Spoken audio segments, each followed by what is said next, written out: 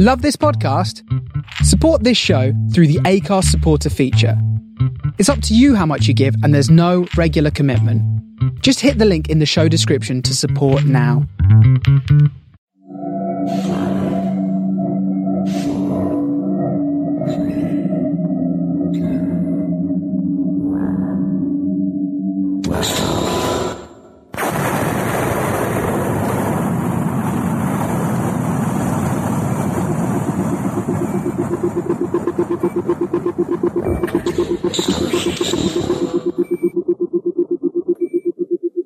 This is the Starship Sofa. Everybody, welcome, hello and welcome to Aural Delight, show number 132. I am your host, Tony C. Smith.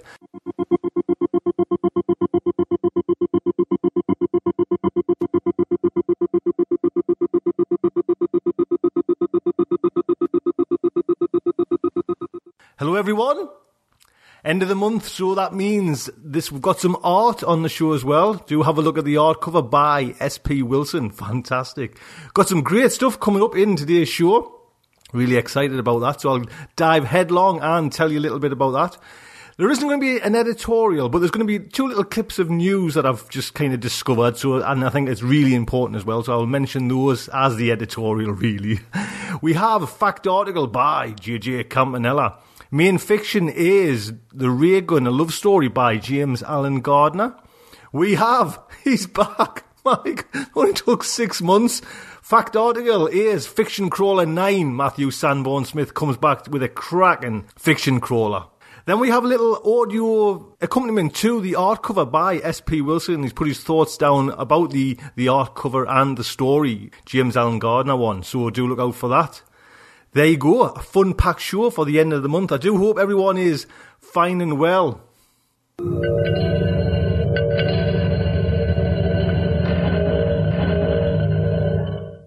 Let's kick off then with the couple of bits of news. First one up is Peter Watts. Amy H. Sturgis put a little post on the forums announcing the news, so I'll just read out what Amy's got. On April 26, Canadian author Peter Watts was sentenced to a 60-day jail term, suspended upon payment of court assessments. $68 state minimum cost, $60 victims' rights, and $1,000 court costs, and 500 fines. Now that actually might sound a lot of money and all things like that, but all things considered, he could have been in jail. So I think, me personally, pay the money and run and just get back home, and at least he's coming back home and hopefully, get these payments out of the way and just, back to a normal life. Peter, you know what I mean? I think he's been through the mill with this. You know what I mean? This is just like a horrible thing to go around, and hopefully I'm going to try and get him on, when everything blows up, we'll get him on and we'll get his thoughts, because he's turned out to be a lovely guy. You know what I mean? I really admire him, I admire his work and everything like that. And to just go through that kind of hell and back is horrible. And to be landed with all that kind of money, do you know what I mean? To pay all them fines and 60-day jail term, suspended, all that kind of nonsense. Oh, nightmare. But at least he doesn't have to go to bloody jail for it. Do you know what I mean? So, Peter, pay the money and just come home. Here's my bit of advice. Run like hell. So that's the first little bit of news. Second little bit of news is I noticed another post on the forum. Larry Santoro mentioned Gene Wolfe. I'll read actually what Larry said, his whole post as well, because it's easier coming from Larry than me trying to muddle through it. This is Larry's words. He wanted to wait until he had a chance to speak with Terry Goulding, Gene's daughter, before posting this. Gene underwent heart valve repair and had 4 coronary bypasses this past Thursday. He seems to have gone through it well and is on the mend. Apparently he's sitting up today, this is Saturday, walked 60 feet and his mind is as sharp as a tack. We hope to have him home in Lexington House by Wednesday. So fingers crossed everything's going all right as well for Gene Wolfe. Bloody hell, 4 coronary bypasses there. That's no small feat. Mum used to work in she actually used to work in Freeman Hospital on the intensive care unit when they first started doing heart transplants in the northeast of England. Actually, I think it was probably the first in the UK. And do you know what I mean? Nowadays, it's a totally different way, but it's still, do you know what I mean? Big operation. So Fingers crossed, get well soon, Gene. I know Starship's Over. Everyone, listeners there, is wishing you well. So I think we'll kick off then. We'll jump in with JJ Campanella and his science news. Greetings and salutations, ladies and gentlemen. Welcome to this April 2010 installment of Science News Update. I'm your host for this evening, Jim Campanella. I have lots of stuff to tell you, so let's eschew the preliminaries and get on with it. The first story of the night has to do with kids and television. As a parent, I worry continually about my preschoolers. Do they watch too much TV? Are they watching the wrong things? Are they learning the wrong things from what they watch? Are they learning anything at all? My wife and I have pretty much agreed that the kids will watch no commercial television for as long as it is humanly possible. And so far, they seem to be doing just fine on a limited menu of Sesame Street, Dinosaur Train, Word Girl, etc. But the specter of scientific studies keeps popping up. They tell us that kids do not learn from television, even educational television or Baby Einstein videos. Psychologists call this video deficit.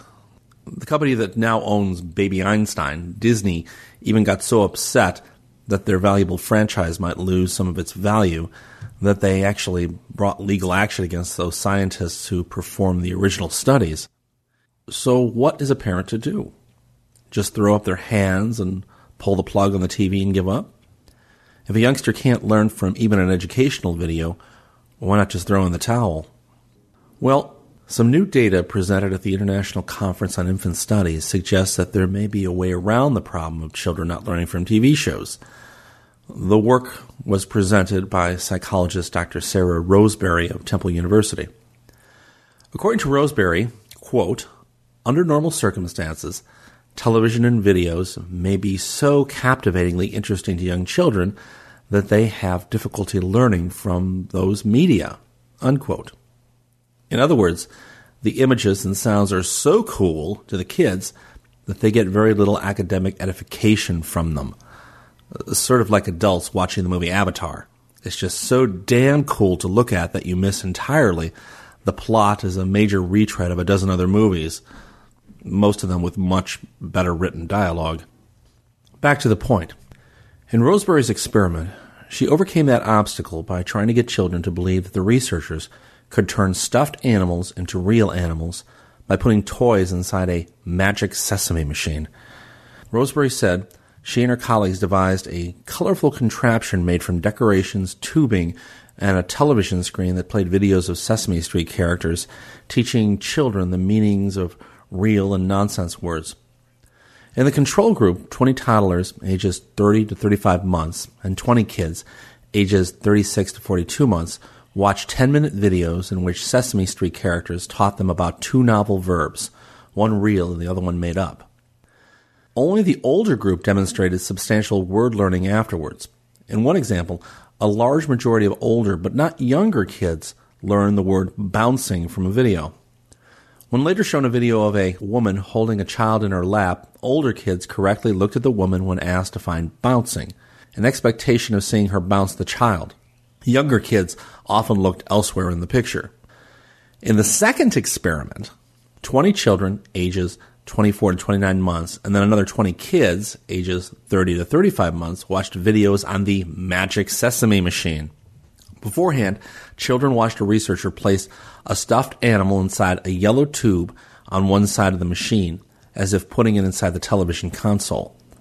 A video showing the stuffed animal then began to play, and the researcher explained the machine's magical properties. Once the video concluded, the researcher removed a real version of the stuffed animal from a tube on the other side of the console.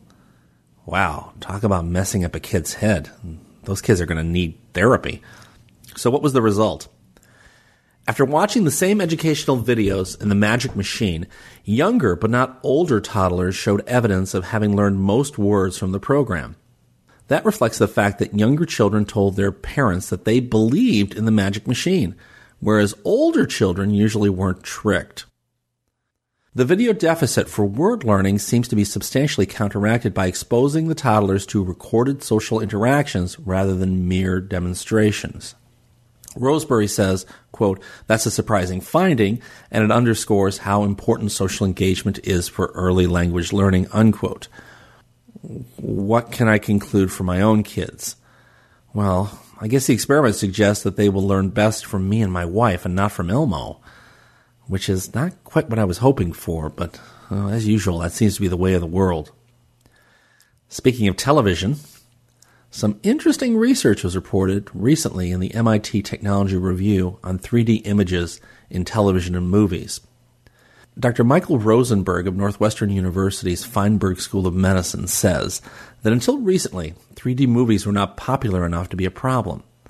With the advent of, once again, Avatar, the eye strain issue has, quote, "come up over and over again with many people reporting having symptoms of headaches," unquote. Now, I'm a big fan of the English movie reviewer Dr. Mark Kermode, whose weekly podcast I never miss. And Kermode has decried 3D in movies for the last year or two as a pointless fad that adds absolutely nothing to the movie itself.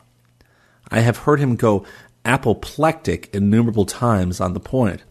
I find it fascinating that there may actually be a physical reason why 3D is such a bad thing for you, having nothing to do with artistry or movie making itself. 3D technology tricks the brain by showing the left eye one image and the right eye another. The brain layers those images together to produce a 3D image. For the latest 3D movies, polarizing glasses filter different images for each eye. In 3D TV sets, battery-powered active shutter glasses open and shut many times a second in sync with the TV image to show each eye a different picture. Rosenberg says that to look at a three-dimensional object in real life, eyes must do two things. First, they have to, quote, "verge," which is rotate slightly inward or outward so that the projection of an image is always in the center of both retinas. And secondly, eyes must accommodate, which is change the shape of each lens to focus the image on the retina. Quote, "Without appropriate vergence, you would see double, and without appropriate accommodation, you'd see blurry," unquote. We now know the reason why many people get headaches when they watch 3D movies. The researchers have found that artificial 3D causes, quote, "vergence accommodation conflict," unquote, because viewers must focus at one distance where light is emitting from the screen, but then verge in another distance, that is, wherever the 3D object happens to appear in space. That difference in distance in 3D viewing may be the source of headaches and other discomforts, says Rosenberg. In 3D, the natural linkage between vergence and accommodation is simply broken. The problem is that there is an inherent mismatch between 3D cues. Your eyes have to remain focused on a display, but at the same time have to converge at the depth either in front or behind the display, where the image from each eye overlaps correctly. I suspect that Mark Kermode, who has made clear his dislike of TV, would be thrilled to hear that a 3D television would only make your headache even worse. The article reports that the vergence accommodation conflict will only get worse on a small screen. Quote, "As you get closer to the screen, the consequences of the conflict are going to be worsened according to the research. And low-quality 3D video that is likely to be generated for TV will likely only make a bad situation worse." And what can we conclude? Well, if you get headaches at the cinema, you sure as heck do not want to buy a 3D television yet, because it's likely that you'll be wasting lots of your money on aspirin until some better technology comes along. Here's a story that came out of left field. In this month's American Journal of Epidemiology, there's an article from the lab of Dr. Tina Kold Jensen at the University of Copenhagen. Her group reports that men who drink a liter or more of cola daily adversely affect their fertility and decrease their sperm count by almost 30%. Now, a liter is not that much. I think it's only like 3 or 4 cans. However, remember that men who drink that much cola a day are probably not going to be exactly Olympic athletes anyway. Jensen puts it a little better by saying, "It's important to note that the men who drank a lot of cola were also different in many other ways." She goes on to say that the effect is unlikely due to caffeine, as coffee did not have the same effect on sperm count and fertility, even though its caffeine content is much higher. The data suggests instead that other ingredients in the beverage, or an unhealthy lifestyle could be behind the results. The Danish team studied more than 2,500 young men. They found that those men who did not drink cola had better sperm quality, averaging about 50 million sperm per mil of semen, and tended to have a healthier lifestyle in general. Healthier lifestyle meaning they were not drinking a couple of 100 grams of sugar a day. This was in contrast to the 93 men out of the 2,500 who drank more than 1 liter of cola a day. They had only about 35 million sperm per mil on average. They also ate more fast foods and less fruit and vegetables and did not exercise as much. Wow, big surprise there. Personally, I'm not thrilled with their statistical analysis. 93 men out of 2,500 is a nice random population, but not that many, really, at least for a study like this. Dr. Jensen, I'd like to say if you're going to do this study again, do it right. Bias it entirely. Go to Comic-Con in San Diego. Do your tests there. You will not only have a lot more men there for your study, probably tenfold more, but there will also be lots of men who drink way more than 4 cans of Coke a day. It's just a thought. So when looking at caffeine from other sources, such as tea and coffee, the decrease in sperm quality was much less pronounced. It's still not clear if it's the cola or the unhealthy lifestyle, or both to be blamed. While the sperm counts found by Jensen in the cola drinking group would be considered normal by the World Health Organization, men with fewer sperm generally do have a higher risk of being infertile. And it's certainly statistically significant. By the way, note that the study does not bias itself with a particular cola. Coke, Pepsi, or Nozilla cola for that matter. Apparently they all have the same effect. If you thought that all my ant stories had dried up, you were wrong. I have a new one for you. That may or may not make you happy, but on with the ant story. Dr. Gregoritz Bukowski of Purdue University has been studying the movement of ants from rural to suburban and city environments. He reports a new study this month in the Journal of Biological Invasions. Now, how is that for a scary name of a journal? Bukowski has performed the first systematic lifestyle survey of the odorous house ants in Indiana. He has found that the modest country-dwelling ant can change habits when it moves to the big city. In the forests of Indiana, the researchers found that the odorous house ants lived in colonies with just 1 queen each. With no more than 100 ants, each colony could actually live inside a single acorn. Ants from city parks and other semi-natural areas formed somewhat bigger colonies, he says. But in West Lafayette and other urban area zones nearby, Bukowski found that nests of odorous house ants connect via bustling ant trails to form what he calls super colonies.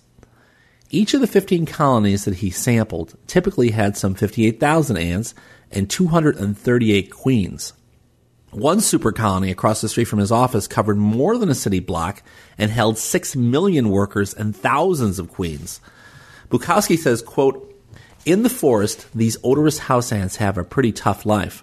Plenty of other species compete for food and shelter, and ants living in unheated acorns go dormant during the winter.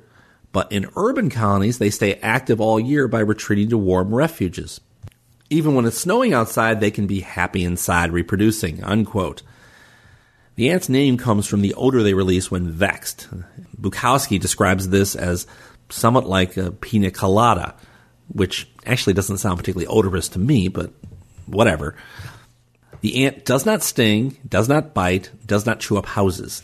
Yet Bukowski says that pest control workers tell him that they're getting increasing numbers of calls from human city dwellers dismayed by the heavy ant traffic in their houses.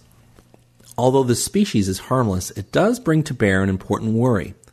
We need to be on watch for more dangerous species leaving their normal habitats and changing their habitats. Humans have gotten all too good at disrupting the natural environment around them. And if we're not careful, some small critter out there may be displaced and decide to bite us on the behind in retribution. The last story of the night is from this month's Journal of Experimental Biology and concerns a mystery about sea turtles, specifically loggerhead turtles. Dr. Sandra Hochscheid of the Stazione Zoologica Anton Dorn in Italy is fascinated by loggerhead turtles. Quote, "I was always interested in what they did under the surface," unquote, she says.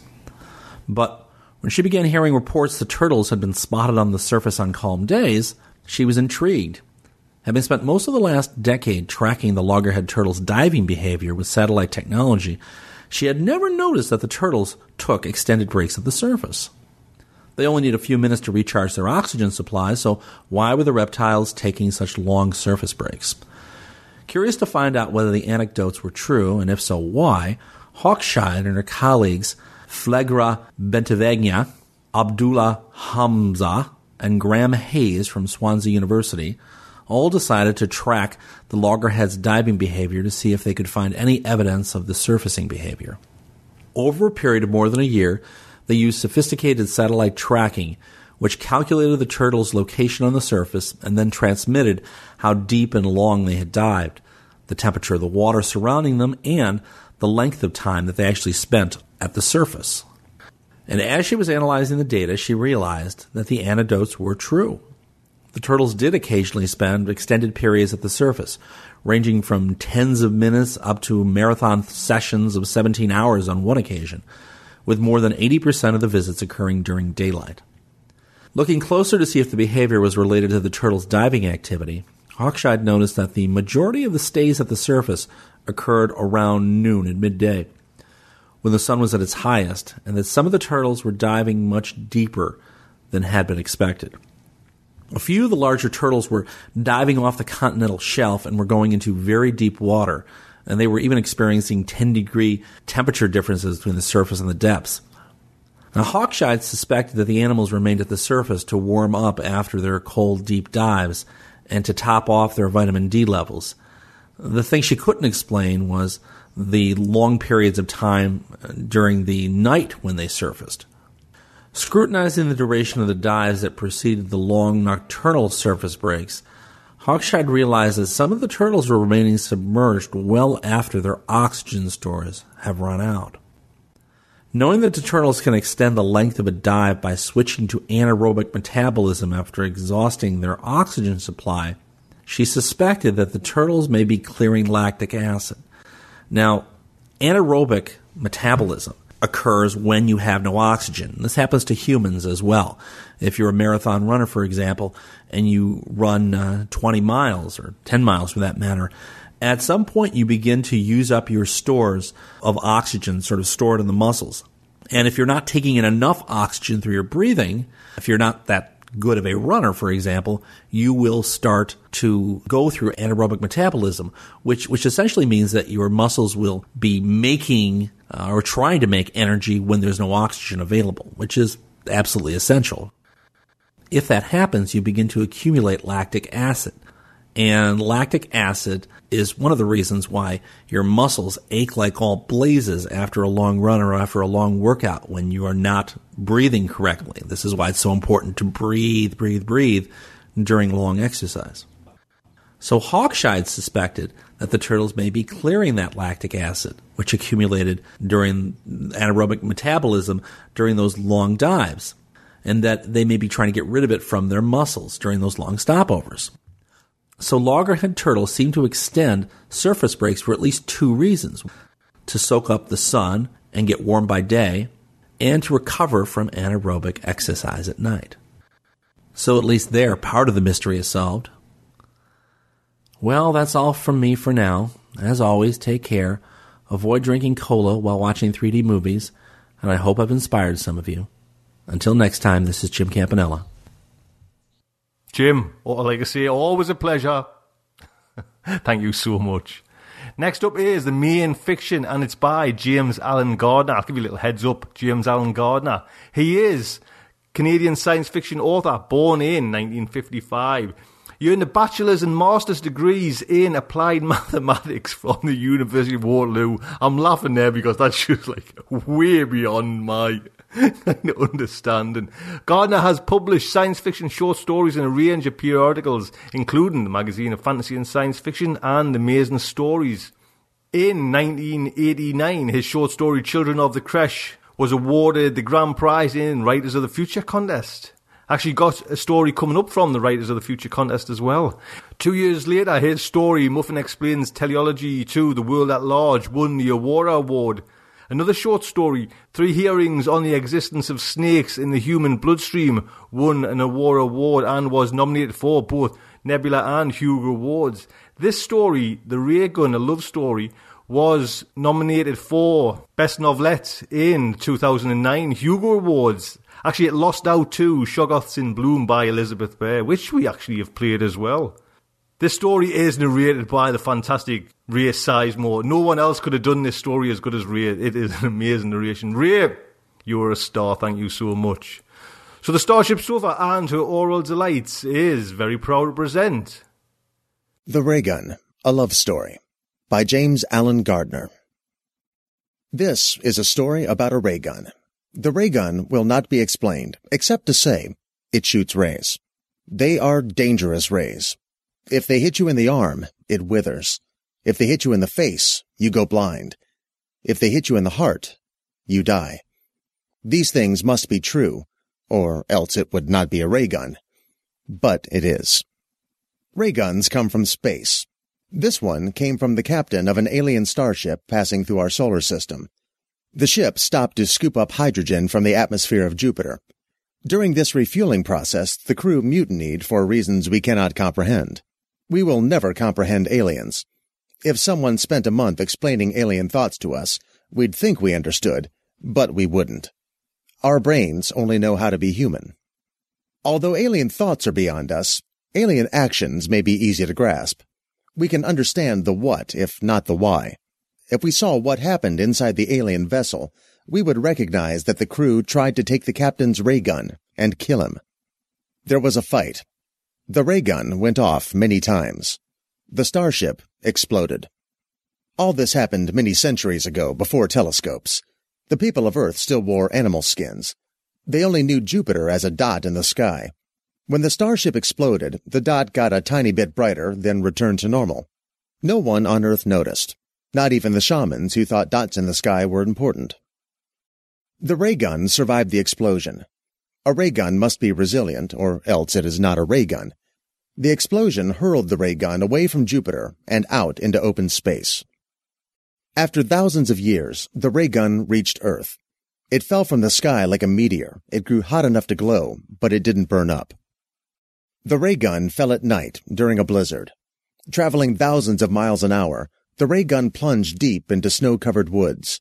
The snow melted so quickly that it burst into steam. The blizzard continued, unaffected. Some things can't be harmed, even by ray guns. Unthinking snowflakes drifted down.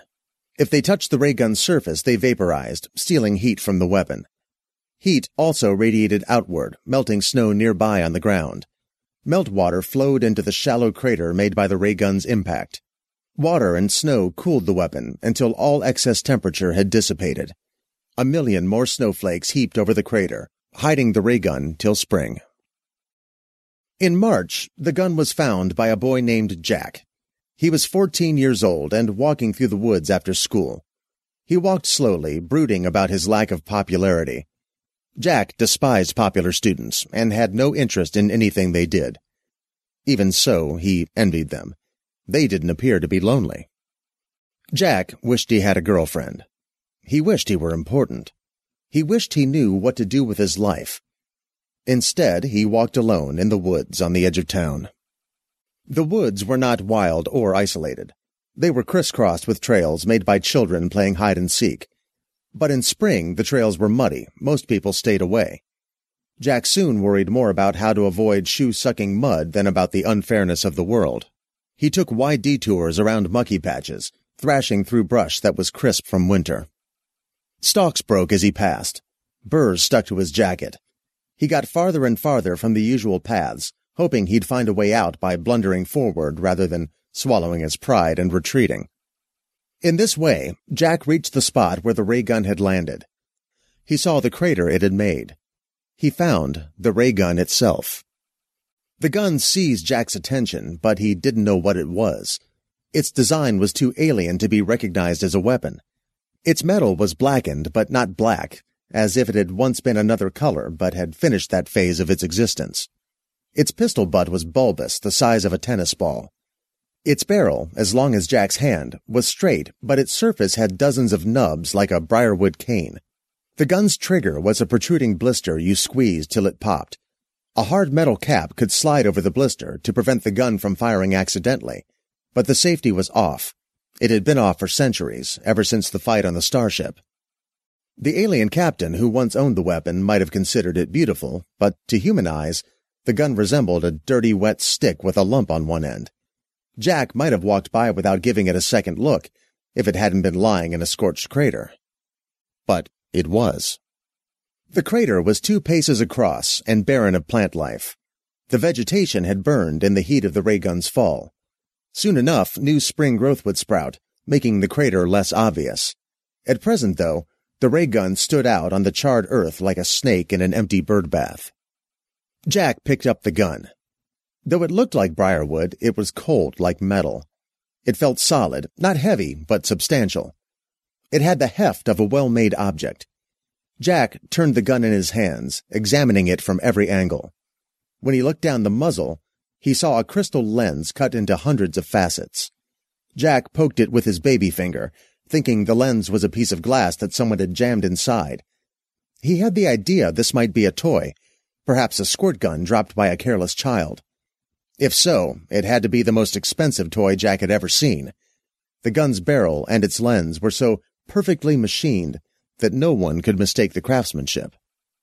Jack continued to poke at the weapon until the inevitable happened.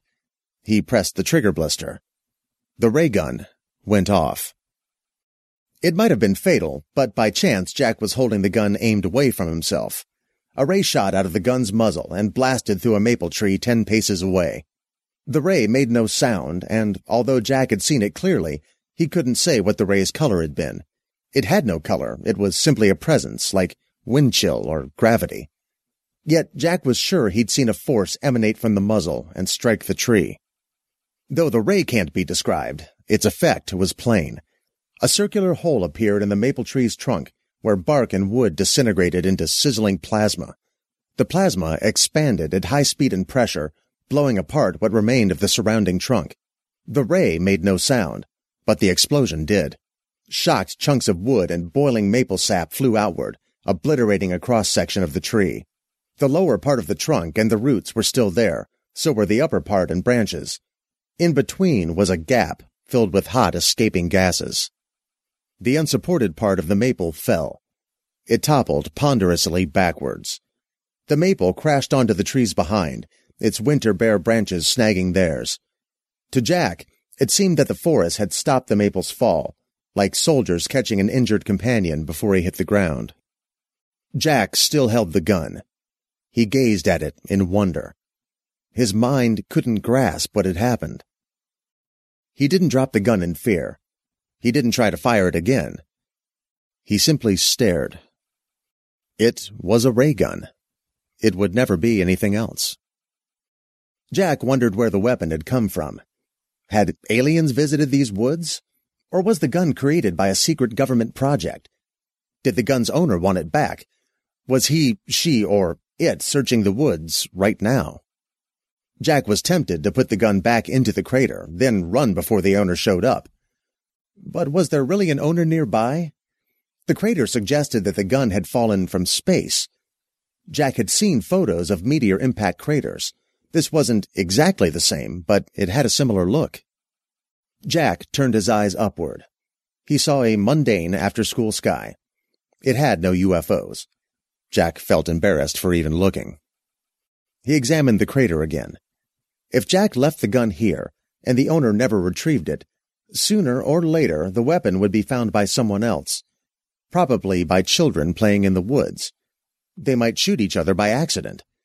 If this were an ordinary gun, Jack would never leave it lying in a place like this. He'd take the gun home, tell his parents, and they'd turn it over to the police. Should he do the same for this gun? No. He didn't want to. But he didn't know what he wanted to do instead. Questions buzzed through his mind, starting with, what should I do? Then moving on to, am I in danger? And, do aliens really exist? After a while, he found himself wondering, exactly how much can the gun blow up? That question made him smile. Jack decided he wouldn't tell anyone about the gun. Not now and maybe not ever. He would take it home and hide it where it wouldn't be found, but where it would be available if trouble came. What kind of trouble? Aliens, spies, supervillains. Who knew? If ray guns were real, was anything impossible? On the walk home, Jack was so distracted by what-ifs that he nearly got hit by a car. He had reached the road that separated the woods from neighboring houses. Like most roads in that part of Jack's small town, it didn't get much traffic. Jack stepped out from the trees, and suddenly a sports car whizzed past him only 2 steps away. Jack staggered back. The driver leaned on the horn. Jack hit his shoulder on an oak tree. Then the incident was over, except for belated adrenaline. For a full minute afterward, Jack leaned against the oak and felt his heart pound. As close calls go, this one wasn't too bad. Jack hadn't really been near enough to the road to get hit. Still, Jack needed quite a while to calm down. How stupid would it be to die in an accident on the day he'd found something miraculous? Jack ought to have been watching for trouble. What if the threat had been a bug-eyed monster instead of a car? Jack should have been alert and prepared. In his mind's eye, he imagined the incident again, only this time he casually somersaulted to safety rather than stumbling into a tree. That's how you're supposed to cheat death if you're carrying a ray gun, with cool, heroic flair. But Jack couldn't do somersaults. He said to himself, "I'm Peter Parker, not Spider-Man." On the other hand, Jack had just acquired great power, and great responsibility. Like Peter Parker, Jack had to keep his power secret, for fear of tragic consequences. In Jack's case, maybe aliens would come for him. Maybe spies or government agents would kidnap him and his family.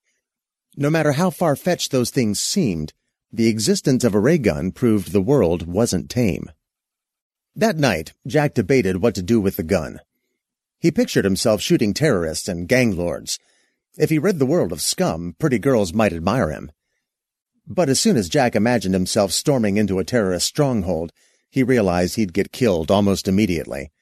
The ray gun provided awesome firepower, but no defense at all. Besides, if Jack had found an ordinary gun in the forest, he never would have dreamed of running around murdering bad guys. Why should a ray gun be different? But it was different. Jack couldn't put the difference into words, but it was as real as the weapon's solid weight in his hands. The ray gun changed everything. A world that contained a ray gun might also contain flying saucers, beautiful secret agents, and heroes. Heroes who could somersault away from oncoming sports cars. Heroes who would cope with any danger. Heroes who deserved to have a ray gun. When he was young, Jack had taken for granted he'd become a hero. Brave, skilled, and important. Somehow he'd lost that belief. He'd let himself settle for being ordinary. But now he wasn't ordinary. He had a ray gun. He had to live up to it. Jack had to be ready for bug-eyed monsters and giant robots. These were no longer childish daydreams. They were real possibilities in a world where ray guns existed. Jack could picture himself running through town, blasting aliens and saving the planet. Such thoughts made sense when Jack held the ray gun in his hands, as if the gun planted fantasies in his mind. The feel of the gun filled Jack with ambition. All weapons have a sense of purpose. Jack practiced with the gun as often as he could. To avoid being seen, he rode his bike to a tract of land in the country, 20 acres owned by Jack's great-uncle Ron. No one went there but Jack. Uncle Ron had once intended to build a house on the property, but that had never happened. Now Ron was in a nursing home. Jack's family intended to sell the land once the old man died, but Ron was healthy for someone in his 90s. Until Uncle Ron's health ran out, Jack had the place to himself. The tract was undeveloped, raw forest, not a woods where children played. In the middle lay a pond, completely hidden by trees. Jack would float sticks in the pond and shoot them with the gun. If he missed, the water boiled. If he didn't, the sticks were destroyed. Sometimes they erupted in fire. Sometimes they burst with a bang but no flame. Sometimes they simply vanished. Jack couldn't tell if he was doing something subtly different to get each effect, or if the ray gun changed modes on its own. Perhaps it had a computer which analyzed the target and chose the most lethal attack. Perhaps the attacks were always the same, but differences in the sticks made for different results. Jack didn't know. But as spring led to summer, he became a better shot. By autumn, he'd begun throwing sticks into the air and trying to vaporize them before they reached the ground. During this time, Jack grew stronger. Long bike rides to the pond helped his legs and his stamina. In addition, he exercised with fitness equipment his parents had bought but never used. If monsters ever came, Jack couldn't afford to be weak. Heroes had to climb fences and break down doors. They had to balance on rooftops and hang by their fingers from cliffs. They had to run fast enough to save the girl. Jack pumped iron and ran every day. As he did so, he imagined dodging bullets and tentacles. When he felt like giving up, he cradled the ray gun in his hands. It gave him the strength to persevere. Before the ray gun, Jack had seen himself as just another teenager. His life didn't make sense. But the gun made Jack a hero who might be needed to save the Earth. It clarified everything. Sore muscles didn't matter. Watching TV was a waste. If you let down your guard, that's when the monsters came. When he wasn't exercising, Jack studied science. That was another part of being a hero. He sometimes dreamed he'd analyze the ray gun, discovering how it worked and giving humans amazing new technology. At other times, he didn't want to understand the gun at all. He liked its mystery. Besides, there was no guarantee Jack would ever understand how the gun worked. Perhaps human science wouldn't progress far enough in Jack's lifetime. Perhaps Jack himself wouldn't have the brains to figure it out. But he had enough brains for high school. He did well. He was motivated. He had to hold back to avoid attracting attention. When his gym teacher told him he should go out for track, Jack ran slower and pretended to get out of breath. Spider-Man had to do the same. A year later, in geography class, a girl named Kirsten gave Jack a daisy. She said the daisy was good luck, and he should make a wish.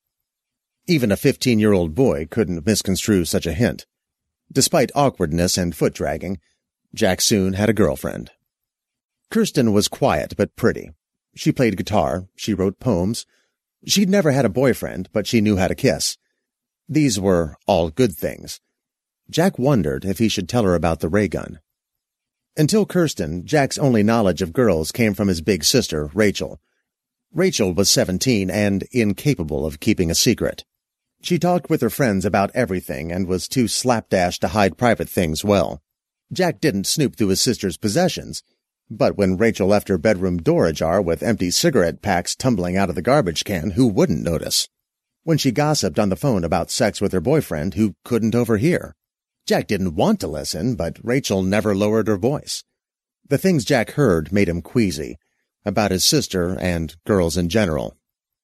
If he showed Kirsten the ray gun, would she tell her friends?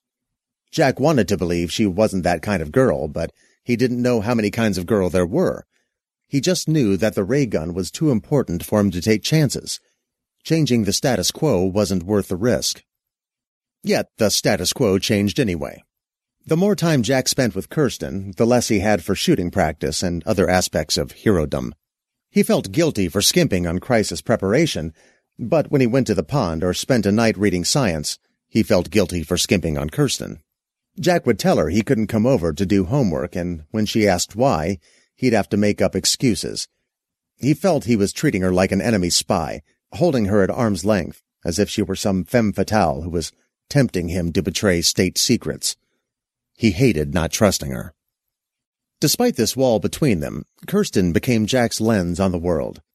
If anything interesting happened, Jack didn't experience it directly. Some portion of his mind stood back, enjoying the anticipation of having something to tell Kirsten about the next time they met.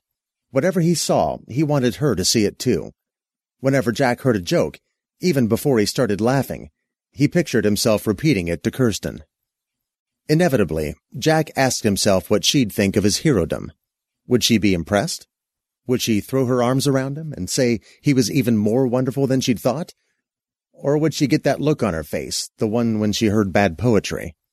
Would she think he was an immature geek who'd read too many comic books and was pursuing some juvenile fantasy? How could anyone believe hostile aliens might appear in the sky? And if aliens did show up, how delusional was it that a teenage boy might make a difference, even if he owned a ray gun and could do 100 push-ups without stopping? For weeks, Jack agonized, to tell or not to tell. Was Kirsten worthy, or just a copy of Jack's sister? Was Jack himself worthy, or just a foolish boy?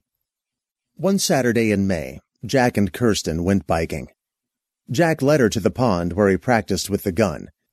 He hadn't yet decided what he'd do when they got there, but Jack couldn't just tell Kirsten about the ray gun. She'd never believe it was real unless she saw the rays in action. But so much could go wrong. Jack was terrified of giving away his deepest secret. He was afraid that when he saw herodom through Kirsten's eyes, he'd realize it was silly. At the pond, Jack felt so nervous he could hardly speak. He babbled about the warm weather, a patch of mushrooms, a crow cawing in a tree. He talked about everything except what was on his mind. Kirsten misinterpreted his anxiety. She thought she knew why Jack had brought her to this secluded spot. After a while, she decided he needed encouragement, so she took off her shirt and her bra. It was the wrong thing to do. Jack hadn't meant this outing to be a test. But it was, and Kirsten had failed. Jack took off his own shirt and wrapped his arms around her, chest touching breasts for the first time. He discovered it was possible to be excited and disappointed at the same time. Jack and Kirsten made out on a patch of hard dirt. It was the first time they'd been alone with no risk of interruption.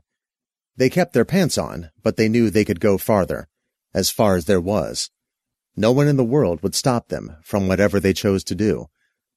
Jack and Kirsten felt light in their skins, open and dizzy with possibilities. Yet, for Jack, it was all a mistake, one that couldn't be reversed. Now he'd never tell Kirsten about the ray gun. He'd missed his chance because she'd acted the way Jack's sister would have acted. Kirsten had been thinking like a girl, and she'd ruined things forever. Jack hated the way he felt, all angry and resentful. He really liked Kirsten. He liked making out and couldn't wait till the next time. He refused to be a guy who dumped a girl as soon as she let him touch her breasts. But he was now shut off from her, and he had no idea how to get over that. In the following months, Jack grew guiltier. He was treating Kirsten as if she were good enough for sex, but not good enough to be told about the most important thing in his life. As for Kirsten, every day made her more unhappy. She felt Jack blaming her for something, but she didn't know what she'd done. When they got together, they went straight to fondling and more as soon as possible. If they tried to talk, they didn't know what to say. In August, Kirsten left to spend 3 weeks with her grandparents on Vancouver Island. Neither she nor Jack missed each other. They didn't even miss the sex. It was a relief to be apart. When Kirsten got back, they went for a walk and a confused conversation. Both produced excuses for why they couldn't stay together. The excuses didn't make sense, but neither Jack nor Kirsten noticed.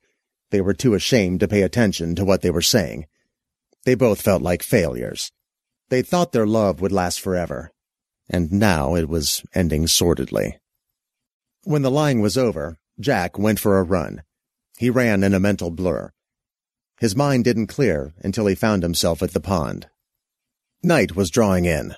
He thought of all the things he'd done with Kirsten, on the shore and in the water.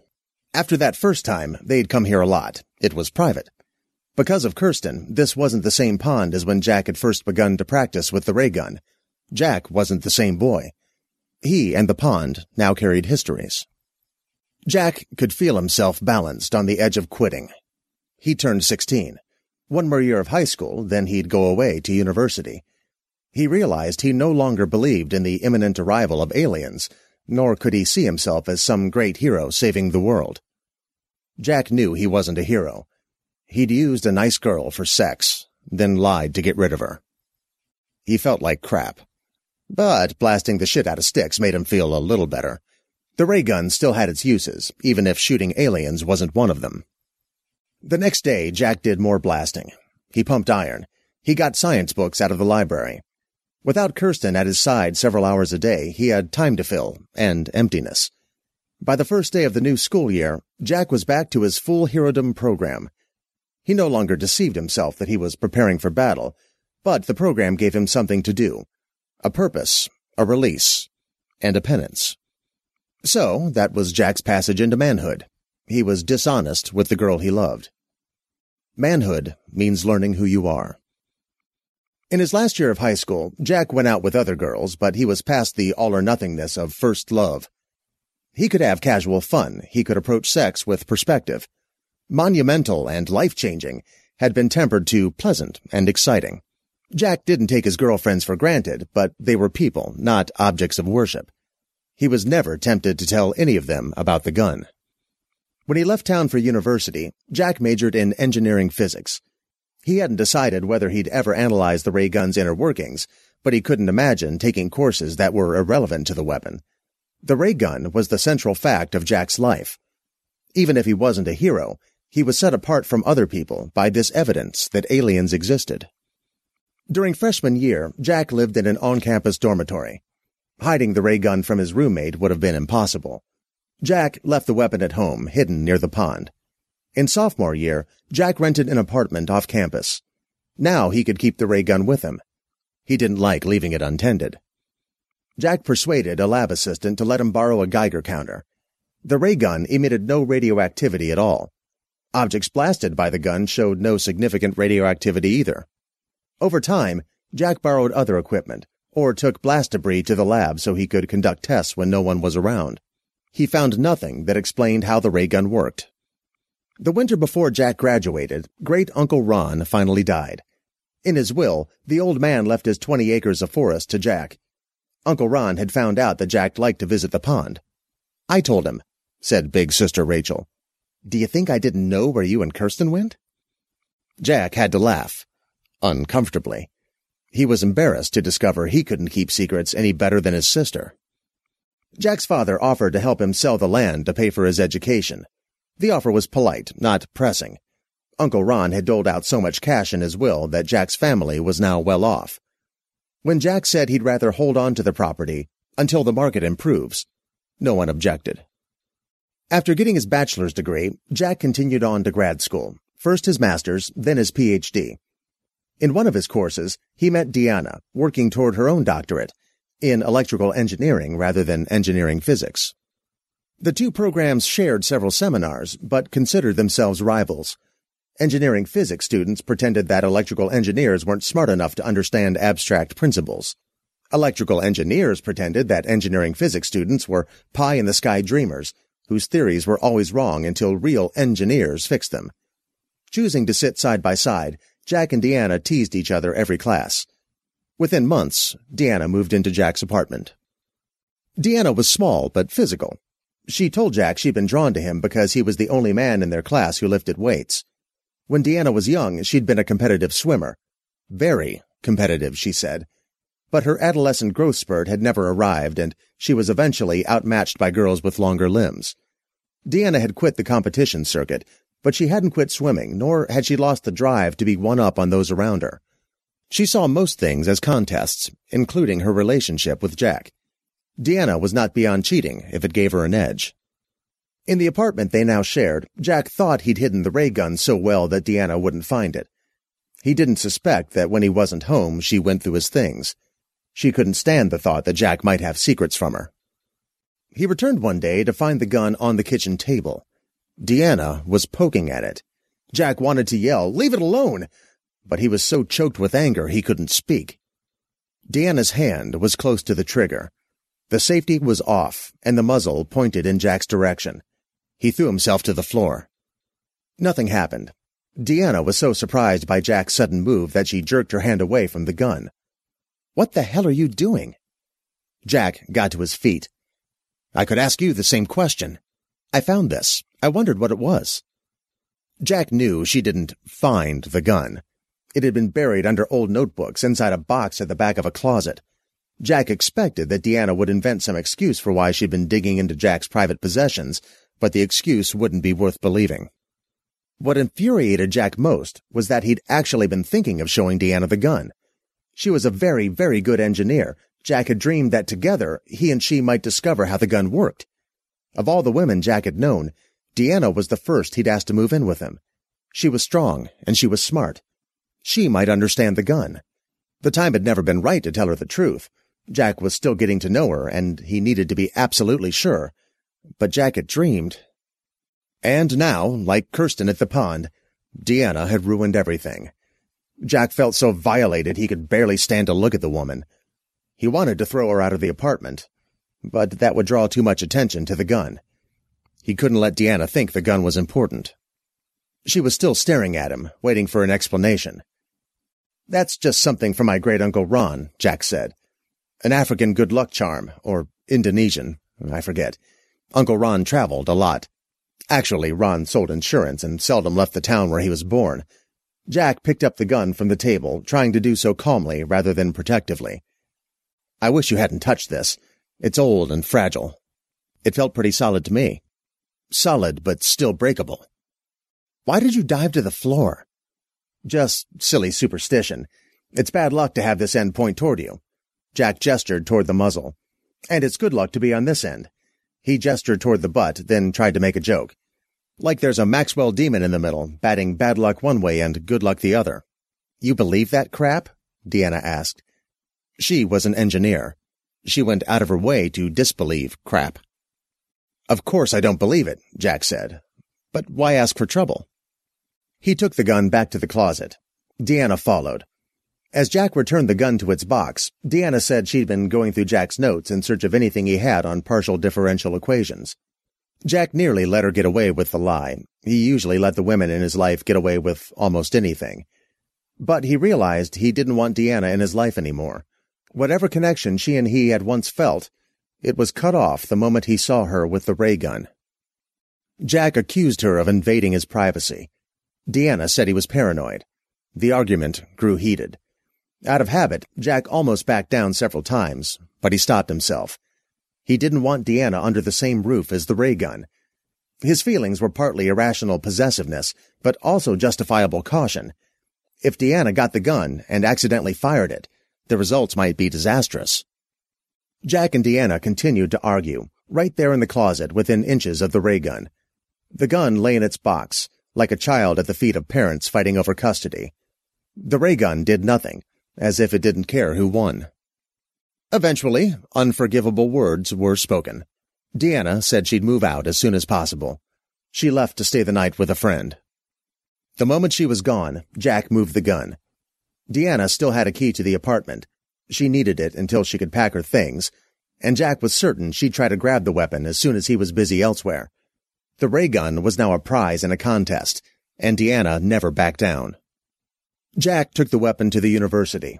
He worked as an assistant for his PhD supervisor, and he'd been given a locker in the supervisor's lab. The locker wasn't Fort Knox, but leaving the gun there was better than leaving it in the apartment. The more Jack thought about Deanna, the more he saw her as prying and obsessive, grasping for dominance. He didn't know what he'd ever seen in her. The next morning, he wondered if he'd overreacted. Was he demonizing his ex like a sitcom cliché? If she was so egotistic, why hadn't he noticed before? Jack had no good answer. He decided he didn't need one. Unlike when he broke up with Kirsten, Jack felt no guilt this time. The sooner Deanna was gone, the happier he'd be. In a few days, Deanna called to say she'd found a new place to live. She and Jack arranged a time for her to pick up her belongings. Jack didn't want to be there while she moved out. He couldn't stand seeing her in the apartment again. Instead, Jack went back to his hometown for a long weekend with his family.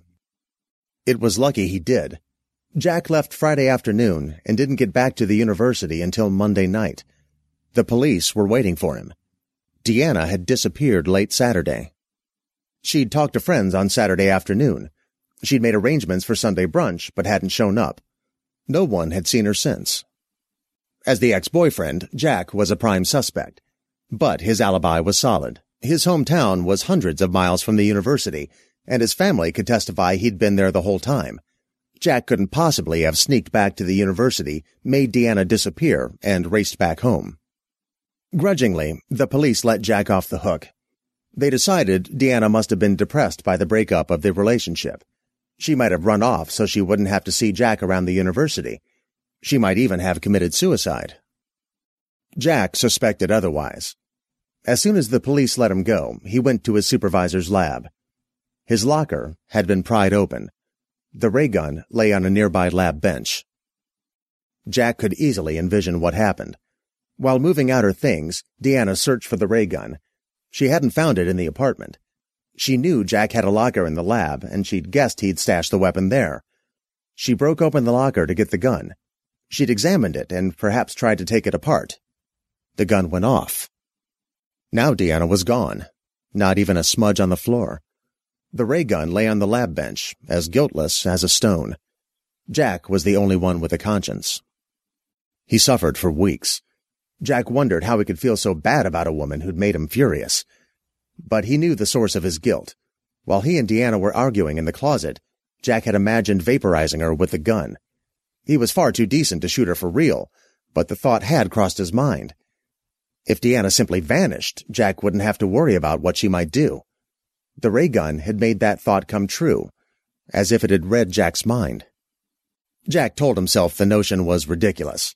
The gun wasn't some genie who granted Jack's unspoken wishes. What happened to Deanna came purely from her own bad luck and inquisitiveness. Still, Jack felt like a murderer. After all this time, Jack realized the ray gun was too dangerous to keep. As long as Jack had it, he'd be forced to live alone, never marrying, never having children, never trusting the gun around other people. And even if Jack became a recluse, accidents could happen. Someone else might die. It would be Jack's fault. He wondered why he'd never thought this before. Jack suddenly saw himself as one of those people who owned a vicious attack dog. People like that always claimed they could keep the dog under control. How often did they end up on the evening news? How often did children get bitten, maimed, or killed? Some dogs are tragedies waiting to happen. The ray gun was too. It would keep slipping off its leash until it was destroyed. 12 years after finding the gun, Jack realized he finally had a heroic mission, to get rid of the weapon that made him a hero in the first place. I'm not Spider-Man, he thought. I'm Frodo. But how could Jack destroy something that had survived so much? The gun hadn't frozen in the cold of outer space. It hadn't burned up as it plunged through Earth's atmosphere. It hadn't broken when it hit the ground at terminal velocity. If the gun could endure such punishment, extreme measures would be needed to lay it to rest. Jack imagined putting the gun in a blast furnace. But what if the weapon went off? What if it shot out the side of the furnace? The furnace itself could explode. That would be a disaster. Other means of destruction had similar problems. Crushing the gun in a hydraulic press. What if the gun shot a hole in the press, sending pieces of equipment flying in all directions? Immersing the gun in acid. What if the gun went off and splashed acid over everything? Slicing into the gun with a laser. Jack didn't know what powered the gun, but obviously it contained vast energy. Destabilizing that energy might cause an explosion, a radiation leak, or even some greater catastrophe. Who knew what might happen if you tampered with alien technology? And what if the gun could protect itself? Over the years, Jack had read every ray gun story he could find. In some stories, such weapons had built-in computers. They had enough artificial intelligence to assess their situations. If they didn't like what was happening, they took action. What if Jack's gun was similar? What if attempts to destroy the weapon induced it to fight back? What if the ray gun got mad? Jack decided the only safe plan was to drop the gun into an ocean. The deeper, the better. Even then, Jack feared the gun would somehow make its way back to shore. He hoped that the weapon would take years or even centuries to return, by which time humanity might be scientifically equipped to deal with the ray gun's power. Jack's plan had one weakness. Both the university and Jack's hometown were far from the sea. Jack didn't know anyone with an ocean-going boat suitable for dumping objects into deep water. He'd just have to drive to the coast and see if he could rent something. But not until summer. Jack was in the final stages of his PhD and didn't have time to leave the university for an extended trip. As a temporary measure, Jack moved the ray gun back to the pond. He buried the weapon several feet underground, hoping that would keep it safe from animals and anyone else who happened by. Jack imagined a new generation of lovesick teenagers discovering the pond. If that happened, he wanted them safe. Like a real hero, Jack cared about people he didn't know. Jack no longer practiced with the gun, but he maintained his physical regimen. He tried to exhaust himself so he wouldn't have the energy to brood. It didn't work. Lying sleepless in bed, he kept wondering what would have happened if he told Deanna the truth. She wouldn't have killed herself if she'd been warned to be cautious. But Jack had cared more about his precious secret than Deanna's life. In the dark, Jack muttered it was her own damn fault. His words were true. but not true enough. When Jack wasn't at the gym, he cloistered himself with schoolwork and research. His doctoral thesis was about common properties of different types of high-energy beams. Jack didn't socialize. He seldom phoned home. He took days to answer email messages from his sister. Even so, he told himself he was doing an excellent job of acting normal. Jack had underestimated his sister's perceptiveness. One weekend, Rachel showed up on his doorstep to see why he'd gone weird. She spent 2 days digging under his skin. By the end of the weekend, she could tell that Deanna's disappearance had disturbed Jack profoundly. Rachel couldn't guess the full truth, but as a big sister, she felt entitled to meddle in Jack's life. She resolved to snap her brother out of his low spirits. The next weekend, Rachel showed up on Jack's doorstep again. This time, she brought Kirsten. 9 years had passed since Kirsten and Jack had seen each other, the day they both graduated from high school. In the intervening time, when Jack had thought of Kirsten, he always pictured her as a high school girl. It was strange to see her as a woman. At 26, she was not greatly changed from 17, new glasses and a better haircut. But despite similarities to her teenage self, Kirsten wore her life differently. She'd grown up. So had Jack. Meeting Kirsten by surprise made Jack feel ambushed, but he soon got over it. Rachel helped by talking loud and fast through the initial awkwardness. She took Jack and Kirsten for coffee and acted as MC as they got reacquainted. Kirsten had followed a path close to Jack's, university and graduate work. She told him, "No one makes a living as a poet. Most of us find jobs as English professors, teaching poetry to others who won't make a living at it either." Kirsten had earned her doctorate a month earlier. Now she was living back home. She currently had no man in her life. Her last relationship had fizzled out months ago, and she decided to avoid new involvements until she knew where she would end up teaching. She'd sent her resume to English departments all over the continent and was optimistic about her chances of success. To Jack's surprise, Kirsten had published dozens of poems in literary magazines. She'd even sold 2 to the New Yorker. Her publishing record would be enough to interest many English departments. After coffee, Rachel dragged Jack to a mall where she and Kirsten made him buy new clothes. Rachel bullied Jack, while Kirsten made apologetic suggestions. Jack did his best to be a good sport. As they left the mall, Jack was surprised to find that he'd actually had a good time. That evening, there was wine and more conversation. Rachel took Jack's bed, leaving him and Kirsten to make whatever arrangements they chose. The two of them joked about Rachel trying to pair them up again. Eventually, Kirsten took the couch in the living room, while Jack crawled into a sleeping bag on the kitchen floor. But that was only after talking till 3 a.m. Rachel and Kirsten left the next afternoon, but Jack felt cleansed by their visit. He stayed in touch with Kirsten by email. It was casual. Not romance, but a knowing friendship. In the next few months, Kirsten got job interviews with several colleges and universities. She accepted a position on the Oregon coast. She sent Jack pictures of the school. It was directly on the ocean. It even had a beach. Kirsten said she'd always liked the water. She teasingly reminded him of their times at the pond. But when Jack saw Kirsten's pictures of the Pacific, all he could think of was dumping the ray gun into the sea. He could drive out to visit her, rent a boat, sail out to deep water. No, Jack knew nothing about sailing, and he didn't have enough money to rent a boat that could venture far offshore. How many years have I been preparing? He asked himself. Didn't I intend to be ready for any emergency? Now I have an honest-to-God mission, and I'm useless. Then Kirsten sent him an emailed invitation to go sailing with her. She had access to a seagoing yacht. It belonged to her grandparents, the ones she'd visited on Vancouver Island just before she and Jack broke up. During her trip to the island, Kirsten had gone boating with her grandparents every day. At the start, she'd done it to take her mind off Jack. Then she'd discovered she enjoyed being out on the waves. She'd spent time with her grandparents every summer since, learning the ins and outs of yachting. She'd taken courses. She'd earned the necessary licenses. Now Kirsten was fully qualified for deep-water excursions. And as a gift to wish her well on her new job, Kirsten's grandparents were lending her their boat for a month. They intended to sail down to Oregon, spend a few days there, then fly off to tour Australia. When they were done, they'd return and sail back home. But in the meantime, Kirsten would have the use of their yacht. She asked Jack if he'd like to be her crew. When Jack got this invitation, he couldn't help being disturbed. Kirsten had never mentioned voting before.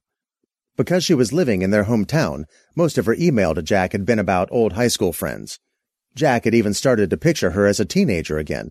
He'd spent a weekend with the grown-up Kirsten, but all her talk of high school people and places had muddled Jack's mental image of her. The thought of a bookish teenage girl captaining a yacht was absurd. But that was a lesser problem compared to the suspicious convenience of her invitation. Jack needed a boat. All of a sudden, Kirsten had one. The coincidence was almost impossible to swallow. He thought of the unknown aliens who made the ray gun. Could they be influencing events? If the ray gun was intelligent, could it be responsible for the coincidence? Kirsten had often spent time near the gun. On their first visit to the pond, she and Jack had lain half-naked with the gun in Jack's backpack beside them. He thought of Kirsten that day. So open, so vulnerable. The gun had been within inches. Had it nurtured Kirsten's interest in yachting? Her decision to get a job in Oregon? Even her grandparents' offer of their boat? Had it molded Kirsten's life, so she was ready when Jack needed her? And if the gun could do that, what had it done to Jack himself? This is ridiculous, Jack thought. The gun is just a gun. It doesn't control people. It just kills them. Yet Jack couldn't shake off his sense of eeriness, about Kirsten as well as the ray gun. All these years, while Jack had been preparing himself to be a hero, Kirsten had somehow done the same. Her self-improvement program had worked better than Jack's. She had a boat. He didn't. Coincidence or not, Jack couldn't look a gift horse in the mouth. He told Kirsten he'd be delighted to go sailing with her. Only later did he realize that their time on the yacht would have a sexual subtext. He broke out laughing. I'm such an idiot. We've done it again. Like that day at the pond, Jack had only been thinking about the gun. Kirsten had been thinking about Jack. Her invitation wasn't a carte blanche come-on, but it had a strong hint of, let's get together and see what develops. Where Kirsten was concerned, Jack had always been slow to catch the signals. He thought, obviously the ray gun keeps dulling my senses. This time, Jack meant it as a joke. Summer came. Jack drove west, with the ray gun in the trunk of his car. The gun's safety was on, but Jack still drove as if he were carrying nuclear waste. He'd taken the gun back and forth between his hometown and university many times, but this trip was longer, on unfamiliar roads. It was also the last trip Jack ever intended to make with the gun. If the gun didn't want to be thrown into the sea, perhaps it would cause trouble. But it didn't. For much of the drive, Jack debated how to tell Kirsten about the gun. He'd considered smuggling it onto the boat and throwing the weapon overboard when she wasn't looking, but Jack felt that he owed her the truth. It was overdue. Besides, this cruise could be the beginning of a new relationship. Jack didn't want to start by sneaking behind Kirsten's back. So, he had to reveal his deepest secret. Every other secret would follow. What happened to Deanna, what had really been on Jack's mind that day at the pond, what made first love go sour. Jack would expose his guilt to the woman who'd suffered from the fallout.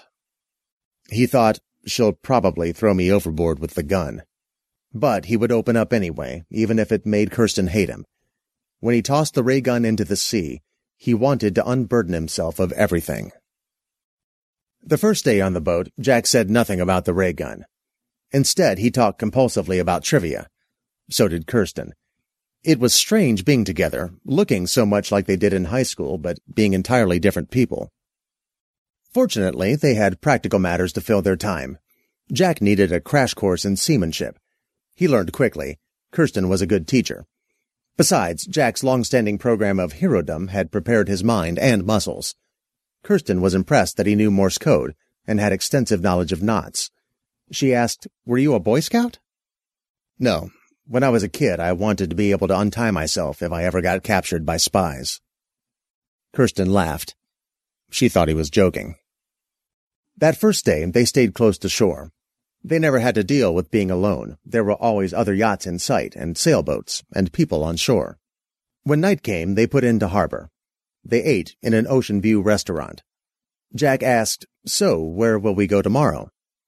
"Where would you like? Up the coast, down the coast, or straight out to sea?" "Why not straight out?" said Jack. Back on the yacht, he and Kirsten talked long past midnight. There was only one cabin, but two separate fold-away beds. Without discussion, they each chose a bed. Both usually slept in the nude, but for this trip they'd both brought makeshift pajamas consisting of a t-shirt and track pants. They laughed at the clothes, the coincidence, and themselves. They didn't kiss goodnight. Jack silently wished they had. He hoped Kirsten was wishing the same thing. They talked for an hour after they turned out the lights, becoming nothing but voices in the dark. The next day, they sailed due west. Both waited to see if the other would suggest turning back before dark. Neither did. The farther they got from shore, the fewer other boats remained in sight. By sunset, Jack and Kirsten knew they were once more alone with each other.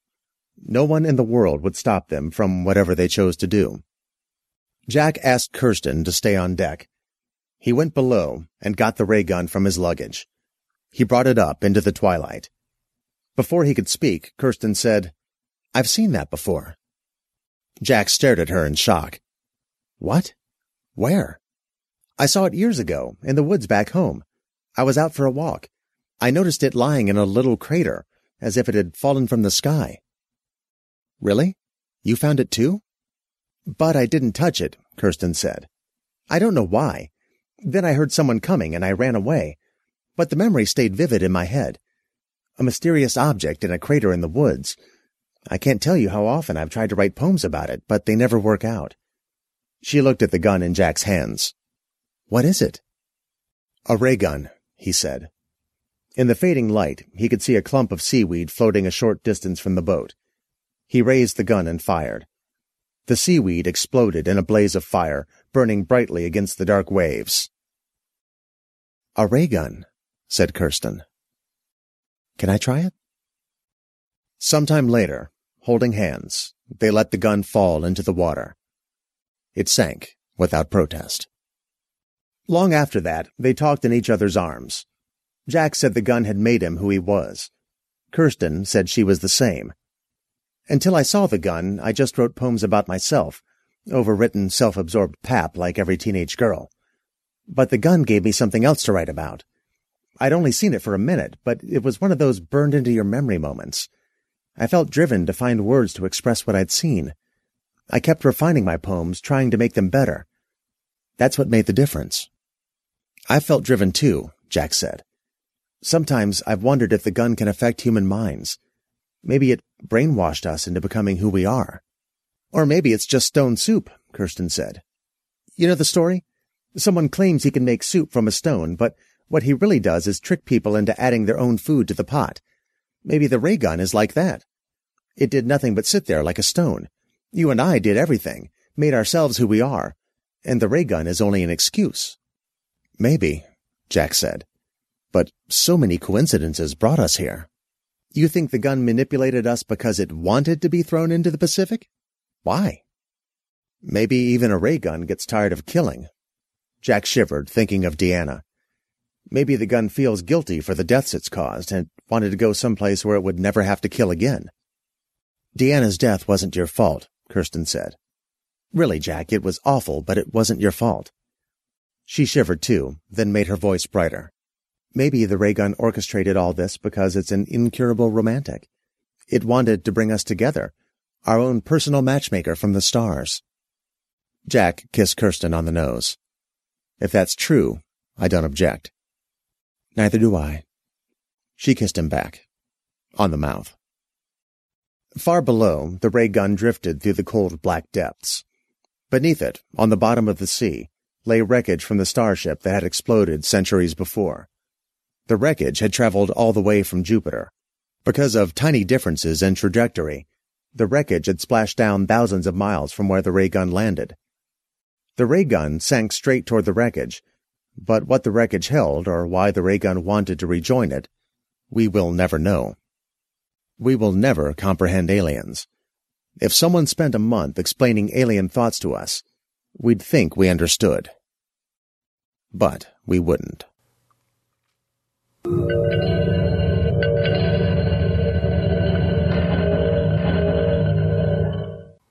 There you go. Don't forget, copyright is James Allen Gardner. James, thank you so much for that. Ray Sizemore, sir, I owe you a drink. Thank you so much for that. Next up, it's been 6 months. He's back. He's mean. He's fighting fit. And I'm back. In case you've just joined us in the last 6 months, this is Matthew Sanborn Smith, and you're listening to my sofa thing, The Fiction Crawler, in which I scour the realms of electric literature out there and bring back a wheelbarrow full of the choicest pieces. Oh, you angry villagers, I can't even begin to apologize for depriving you of me for so long, so I won't try. This particular episode is my own microcosmic then and now, as I have 3 oldies and 3 newishies. But I'm not asking you to vote, I'm expecting you to embrace them all. I normally save the best for last, but I've got so many great stories I'll have to mention all of them last, so the good news is we're already almost finished. I had to go back and listen to the old fiction crawlers to find out what the heck it is I actually do on this thing. I noticed a couple of recurring themes while listening to the ghosts of crawlers past. 1, I usually apologize for being away so long. Check. And 2, I usually mention 1 or 2 stories from Strange Horizons. About to check. It's just a great damn magazine. The Man Who Lost the Sea by Theodore Sturgeon was originally published in the Magazine of Fantasy and Science Fiction back in 1959, but it can also be found at Strange Horizons right now. It's a story about a guy in a pressure suit, mostly buried in the sand, looking at the sky. No, really. There's also a kid with a thing for air and spacecraft. Did I mention the buried man can't get his head to work right? You'll feel a bit of that yourself as time and viewpoint slowly morph until you're not exactly sure what you're reading anymore. Just go with it. Let the tide of the narrative take you out and track that strange satellite among the stars with the old man as you track a lifetime along with him and the monster that has stalked him and is stalking him now. Man, when Sturgeon gets rolling, the poetry of his prose takes you and you're driving through beautiful landscapes that no camera will ever capture with the top down and the wind blowing through your mind. You just go with it as the Sandman tries to make sense out of clues which point to nonsense, as he tries to collect himself into something coherent. Old Teddy is going to pick you up, and you're going to be carried without even knowing it, and when he sets you down at the end, you'll find yourself telling him, "Wow, thanks for the ride." Before you leave Strange Horizons, check out The Blue Wonder by Chris Camerad. In it, we follow the average and incredible life of Henry Givens, a black man born in the American South in the mid-50s. Henry's got a special heart, and with it, he can fly and has an electrifying touch. Henry becomes the world's only superhero. This story, like the last, bounces back and forth a bit over the course of his life. I guess the editors over there like that sort of story.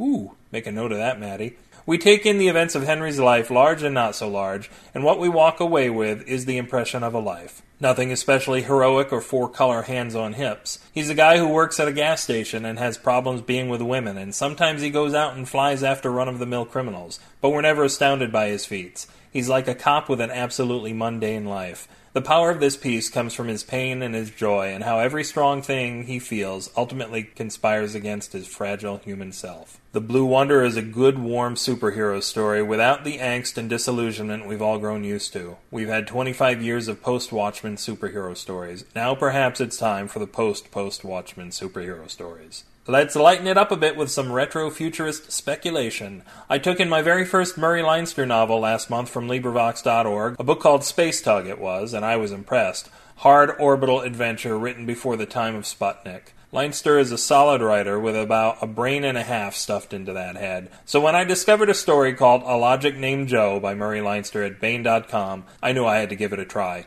And holy crap, there he went again, this time giving us his take on the internet from back in 1945, and it is not too far from ours. The most archaic thing is the narrator's hillbilly voice. My apologies to all the hillbillies listening out there who might find it quite contemporary. Leinster pushes his extrapolation past what we know as well, and lets havoc reign when a computer he names Joe makes the internet intelligent. What you get is a giant wish-granting machine, and folks, we humans can't even handle guns, much less giant wish-granting machines. Some of the people in this story have as much fun as the reader. Some have rather less so.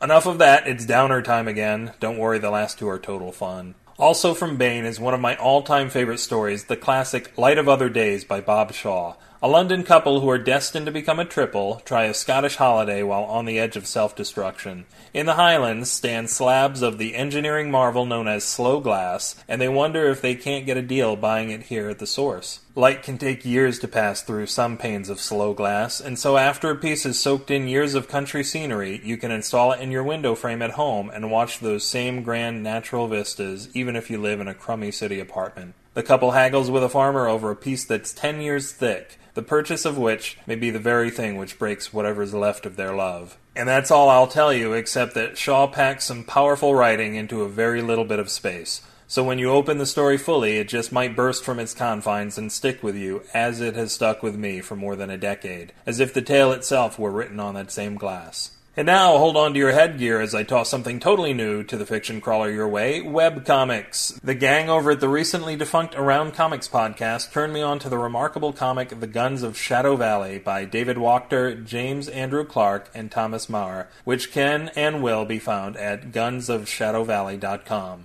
Now don't skip past this. This is not some dopey 4-panel strip about coding dorks who play D&D. My apologies to all you coding dorks who play D&D and those who draw strips about them. I know there are a lot of you out there who listen to this show, but if you've got a problem with me, get in line behind the hillbillies. No, this is a beautifully rendered graphic novel posted online, a page a week. Now grab yourself. The Guns of Shadow Valley is a cross-genre jubilee, in large part Western, but also science fiction, dark fantasy, and most especially superhuman. Jeezy Pete, this is fun. I can't tell you a lot about it because we're only now beginning Chapter 3, but we've got a sheriff putting together a superpowered posse, a rogue cybernetic Confederate general with his own evil sideshow, super strong Chinese railroad workers, gunfights on racing stagecoaches. Damn, just go look at it. I think it's necessary to discuss navigation by revolver through the story. Every page but the first and the last has 2 revolvers immediately below it marked next and back, and I think you can figure that out from there. Also, clicking the pictures makes them larger, making the word balloons easier to read and the gorgeous art even more enjoyable. Start clicking. You will find yourself cursing just as I did when you catch up with the creators and there's no next button to hit. Great stuff. Last of the last is the epic biographical notes to a discourse on the nature of causality with airplanes by Benjamin Rosenbaum. No, that wasn't a mistake. If you're a fan of Podcastle, you may have already experienced this story, but you'll also know there's more than enough going on here for a second go-round. In fact, I'm linking to Rosenbaum's free PDF of his short story collection, The Ant King and Other Stories, as well as the Podcastle episode, because you may want to read it to catch all the details. It didn't take me long to realize that this was one of those stories. You know, one of the stories with a novel's worth of weird stuff crammed into a short story space. This tale is a bazaar of exotic sights and sounds, a packed thick alternate universe with intrigue and airship battles. The story never does touch the ground, though some of its characters might, and at rather high speeds. Most wonderfully, in the midst of all this high-flying adventure among Icelandic Rajas, assassins, and sky pirates, the narrator, who is a writer, is trying to compose a story in his mind. He struggles with the physical and philosophical underpinnings of his universe, and in doing so creates his world's first science fiction, and a window into something rather more familiar to us. This isn't something you merely read or listen to, but something you submerge yourself in. This story makes me tingly. My favorite Rosenbaum to date. All 6 of these stories are mind and or heart openers. Follow those links. And so we come to an even more endy end, namely that of this segment. I hope it won't take me another 7 months to find 6 more polished baubles for your delight. But until that other whenever time, this is Matthew Sanborn Smith, wishing that the people you don't like keep their hands to themselves and the people you do like don't. I am out. There you go. We've waited too long, Matt. You can't keep... You're there, fantastic. I'm going to ask Matt, because I haven't actually emailed him, but I'm going to ask Matt if I can play one of his Hairy Mango podcasts. You know, they're only kind of... just like, there'll be a little blip on our screens when you kind of play them over here. But I'm hoping he'll let us kind of play one, just so you can get a chance to go over to, you know, and listen to Hairy Mango, and then go over there and subscribe to his podcast, because, honestly... You know, there's so much doom and gloom in the world. And when you listen to the Hairy Mango podcast, you know what I mean? It just, 3 minutes of just sheer delight. You know, 5 minutes of just sheer delight. Excellent stuff. Do you know what I mean? And what I kind of love about it, Matt's obviously, and I'm not too sure, you know, I'm not too sure how kind of Matt's set up at home, but I'm sure he's there by himself, lives at home by himself. And he's doing these... If people passed, you know, if you listen to his last one, people passed and looked into his window, he's singing his head off on this podcast. Do you know what I mean? You get locked up. You came to Whitburn, Matt, you get locked up, mate. So please, go over there and check out his podcast. I'll put a link on. There will be also links to all those stories that Matt said, mentioned in Fiction Crawler 9. There's links there as well. Front of the website, there you go. Next up, we have... cover art, little audio intro by S.P. Wilson. If you have a look at the artwork to accompany the main fiction, S.P. Wilson has very kindly done this little audio clip just to kind of give his thoughts. And S.P. Wilson, sir. Hi. I just thought it would be interesting to talk for a few minutes about the illustration I did recently for Starship Sofa for James Allen Gardner's The Ray Gun, A Love Story. Talk about the inspiration for the illustration, the development of it and so on. Now, when I got this story off Tony, I was really quite excited. It was quite a different sort of story, and it looked like the author was actually trying to do something a bit different. It's almost like he was trying to undermine what you expect out of love stories. I did go and have a look at some of his interviews and so on to see what James Allen Gardner was all about. And in his interviews, he talked about myths and archetypes, and also about not wanting to write the cheap and easy, you've seen it all before sort of science fiction story that science fiction as a genre is all too guilty of. So I was quite excited by what James Allen Gardner was trying to achieve. When I started to think of my initial ideas for the illustration, I knew that I wanted to have someone shooting the ray gun. That seemed to be pretty much a given. After all, the story is called The Ray Gun, A Love Story. But I also knew that I wanted to make it a little bit different. But how to make it different, that's the tricky thing. I started looking at reference materials from comic artists, and I started, deriving my initial ideas from that sort of illustration. But I was thinking, what exactly is Jack, the main character in the story, zapping with his ray gun?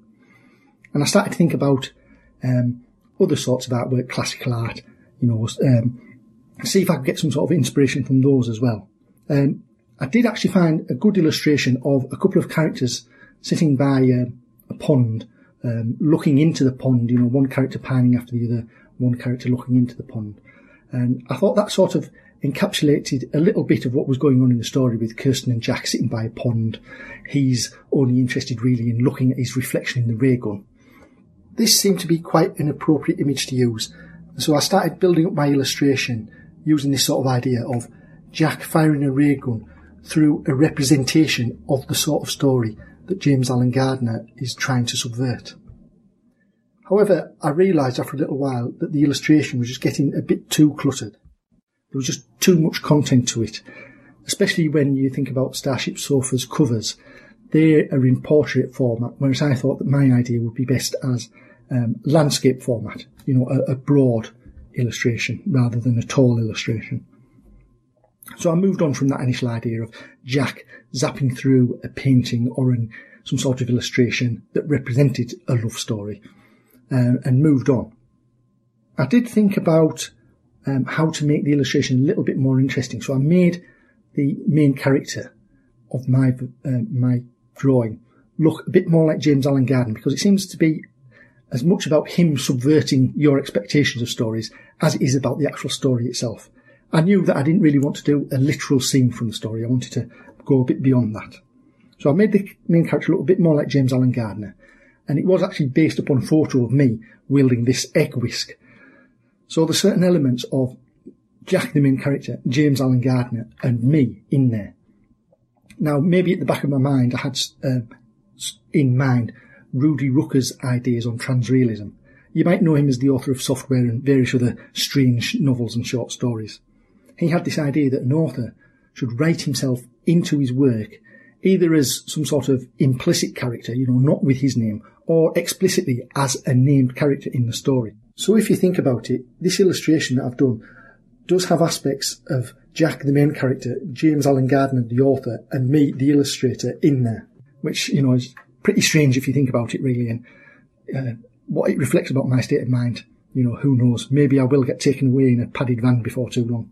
So I had this idea of the fused character firing a ray gun, and I wanted to think about, what the character is doing with the ray gun. He's firing it, but what is the ray gun doing?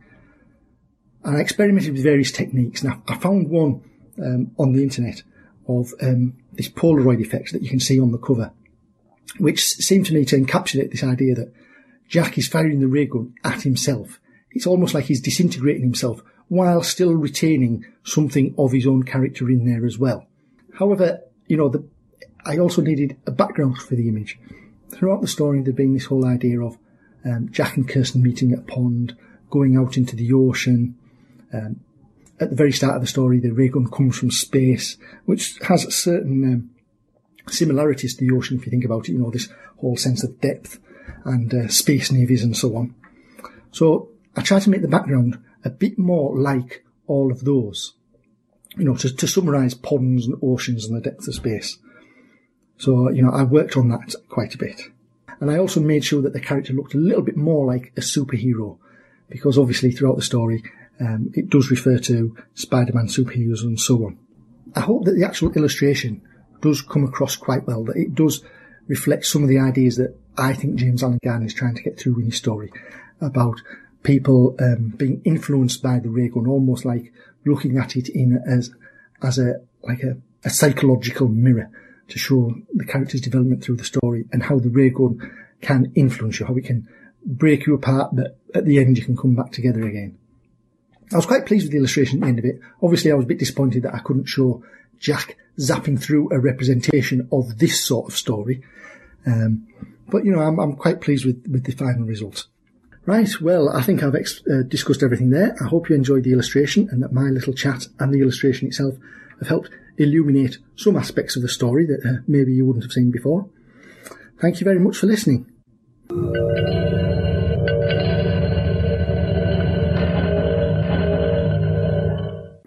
There you go, thank you so much. Hopefully we'll get some more work by S.P. Wilson.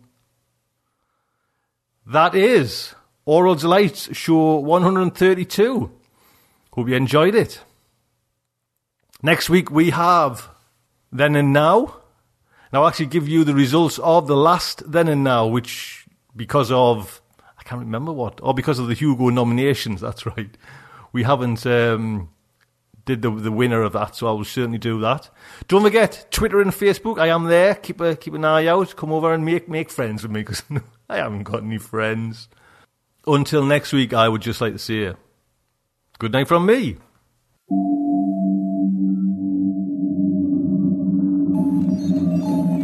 Will our heroes survive this terrible ordeal?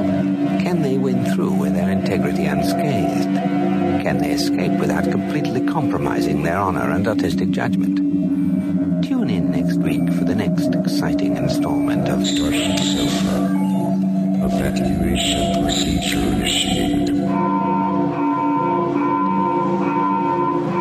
Shuttle set for launch. Airlock will be opened in 3, 2, 1.